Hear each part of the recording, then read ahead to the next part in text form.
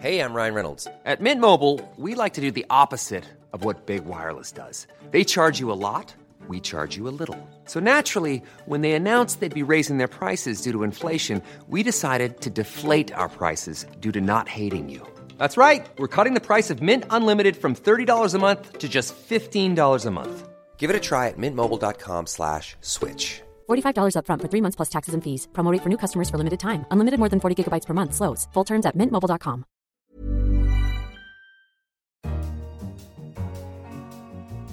Hello, this is Money Talks. I'm Edward McBride, finance editor of The Economist. This week, we have a US special. We ask how you solve a problem like the Federal Reserve, and Philip Coggan, our Buttonwood columnist, joins us to talk about the outlook for markets. Is America's profit machine grinding to a halt? Sluggish growth, poor trade growth, secular stagnation, some people call it, but it's certainly doldrums in another terminology.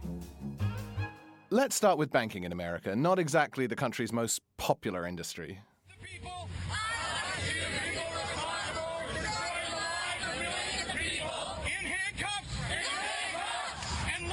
High-risk mortgage lending, inaccurate credit ratings, exotic financial products, and, to top it all off, the repeated failure of regulators to stop the madness.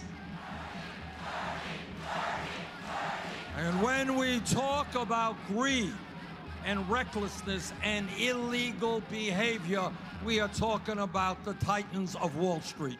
Let us never forget, they drove this economy into the worst economic downturn since the Great Depression. There's widespread discontent among Americans that the banking industry has not been sufficiently reformed, despite the failures that led to the financial crisis. Last week, Democratic frontrunner Hillary Clinton signaled her support for plans to reform the Federal Reserve. I'm joined by Henry Kerr, our US economics correspondent who follows the Fed closely. Henry, what is it that Hillary Clinton is worried about in terms of the governance of the Fed? Well, she's worried that there's too much private sector involvement in the Fed. This is something that her opponent, Bernie Sanders, has talked about before. He's alleged that it's a case of the foxes being in charge of the henhouse when it comes to banking regulation, which is one of the Federal Reserve's key responsibilities. Right, and so the foxes in this case are presumably bankers. What exactly is their role in the henhouse? What part do they play in the workings of the Federal Reserve? Well, the Federal Reserve is a bit of a curious institution. The bit of it that most people are familiar with is the Board of Governors in Washington, D.C., but there are actually 12 reserve banks, local central banks, as it were. I thought that's a bit of a misnomer, but regional federal reserves. And these are actually capitalized, i.e. almost owned by private sector banks. And those private sector banks are able to elect directors of these regional feds, who in turn elect the president of the regional fed. And so private sector banks, by their ability to nominate directors, can almost, it seems, appoint their own regulator.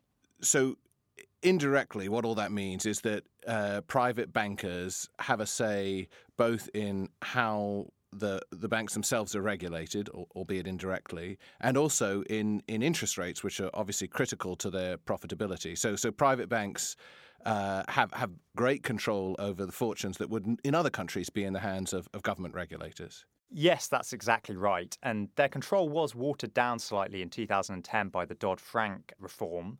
That meant that some of the bank-appointed directors weren't able to have the powers that they previously had, but they still have some power to do that, yes. So it affects both bank regulation and monetary policy, because the head of each of the reserve banks takes turns to sit on the Federal Open Market Committee, i.e. the committee that sets monetary policy for the US. So that sounds totally outrageous. I mean, as Bernie Sanders says, the fox in charge of the hen house. So how come it hasn't changed until now, or has only changed very slightly in the way you just described?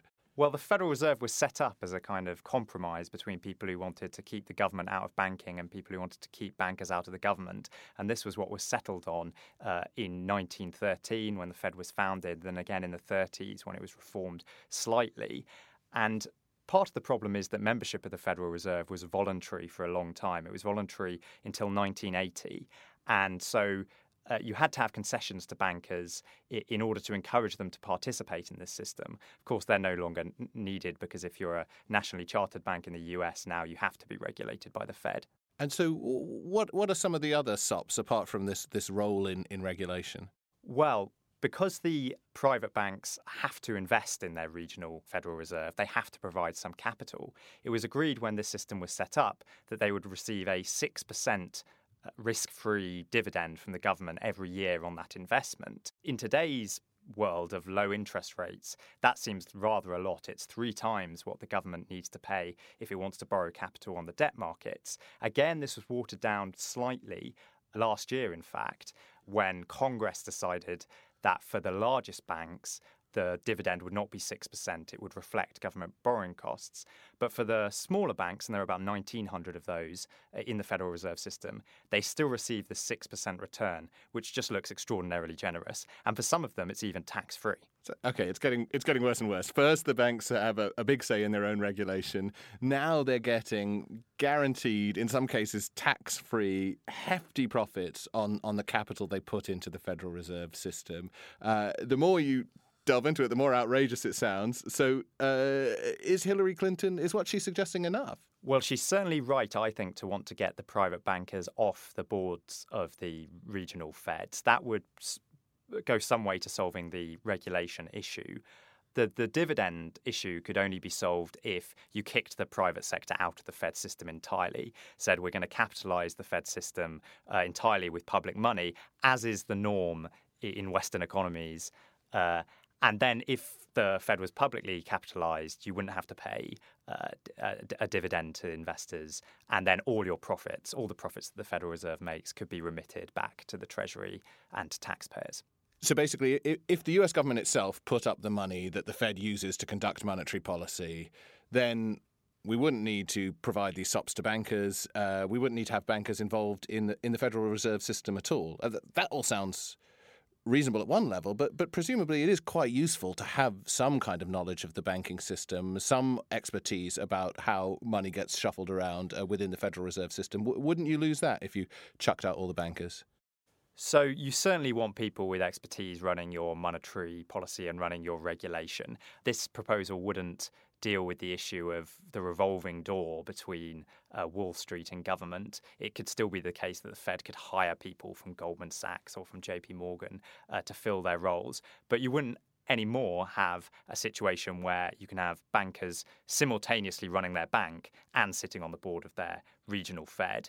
So I think to achieve that level of expertise, you don't need to have that kind of dual role for people. You can hire people out of the industry instead. Now, you don't normally associate the idea of reforming the Fed with Democrats. In recent years, it's been the Republicans who've made the most noise about changing the way the Fed is run. Will the sorts of things that Hillary Clinton is talking about appeal to Republican politicians as well?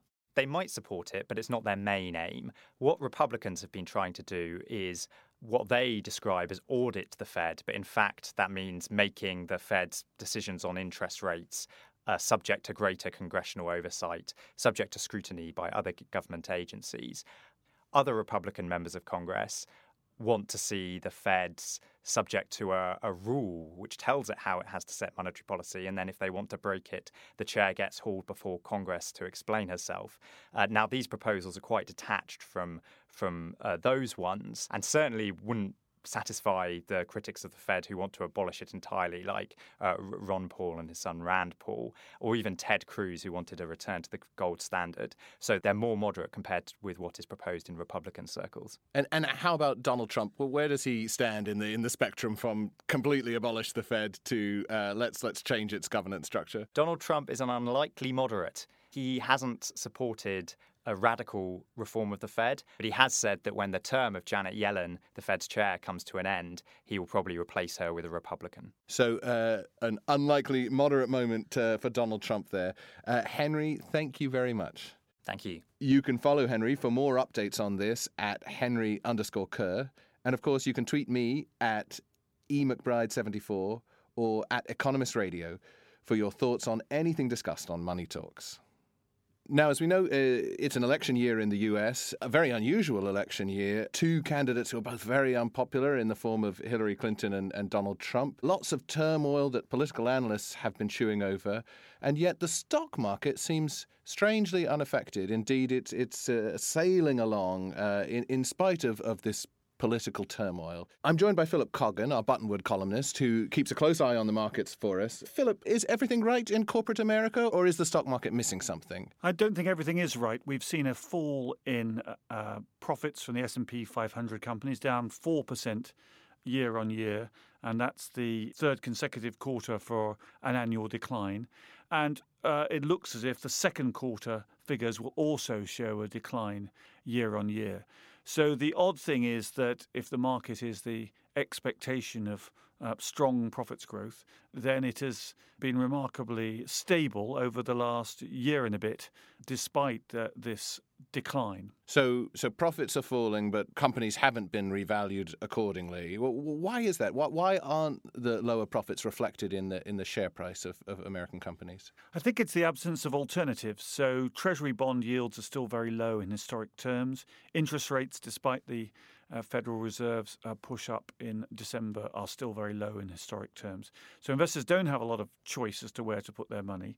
They've also become a bit more confident than mid-February, when the market hit its low, about the outlook for the world economy. So the news on China has been relatively reassuring. And the oil price has jumped up from its lows earlier in the year and has been rattling around $50 a barrel recently. Now, in the dim and distant past, people tended to think higher oil prices were bad for economies, especially in the West. But this time round, oil prices are seen as a symbol of global demand, and the fact that the oil price has picked up is seen as an indication that emerging market demand might also be rising, and that some of the excess supply in commodities has been knocked out of the market.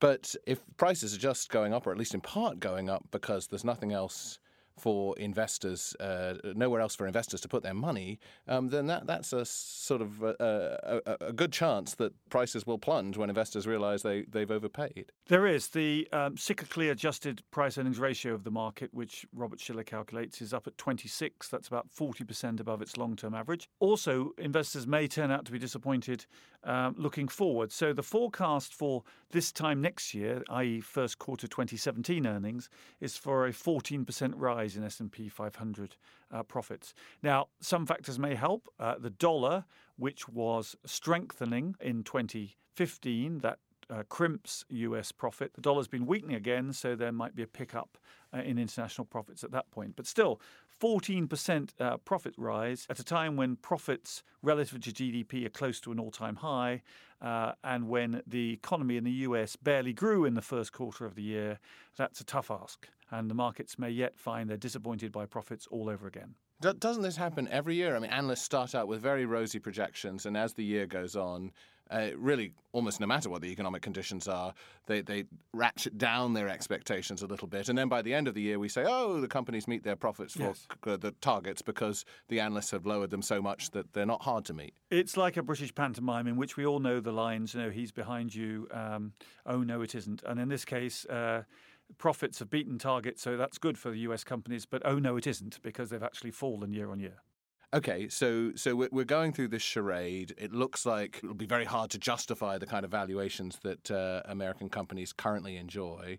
But how worried should we be about all of this in the long run? How strong a concern do you have about the American or the global economy more broadly? I think the worry should not be about a crash in the markets, but at the low level of likely long-term returns. So if markets are already highly valued relative to profits, and we don't think profits can grow that rapidly, then you're not going to get a very high return out of equities. We know you're not going to get a very high return out of bonds. We know you're not going to get a very high return out of cash. So looking forward, investors are stuck in this world where they're likely to earn a fairly poor return. So that's all part of a world where the global economy has struggled to gain impetus after the 2008 crisis, and we've been stuck in this period of very low rates, low inflation, sluggish growth, poor trade growth.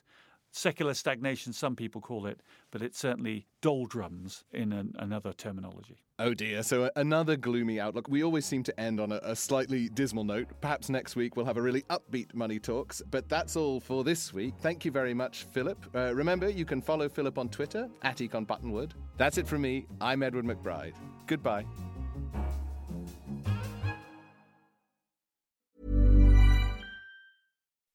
When you make decisions for your company, you look for the no-brainers. If you have a lot of mailing to do, Stamps.com is the ultimate no-brainer. Use the Stamps.com mobile app to mail everything you need to keep your business running with up to 89% off USPS and UPS. Make the same no-brainer decision as over 1 million other businesses with Stamps.com. Use code PROGRAM for a special offer. That's Stamps.com, code PROGRAM.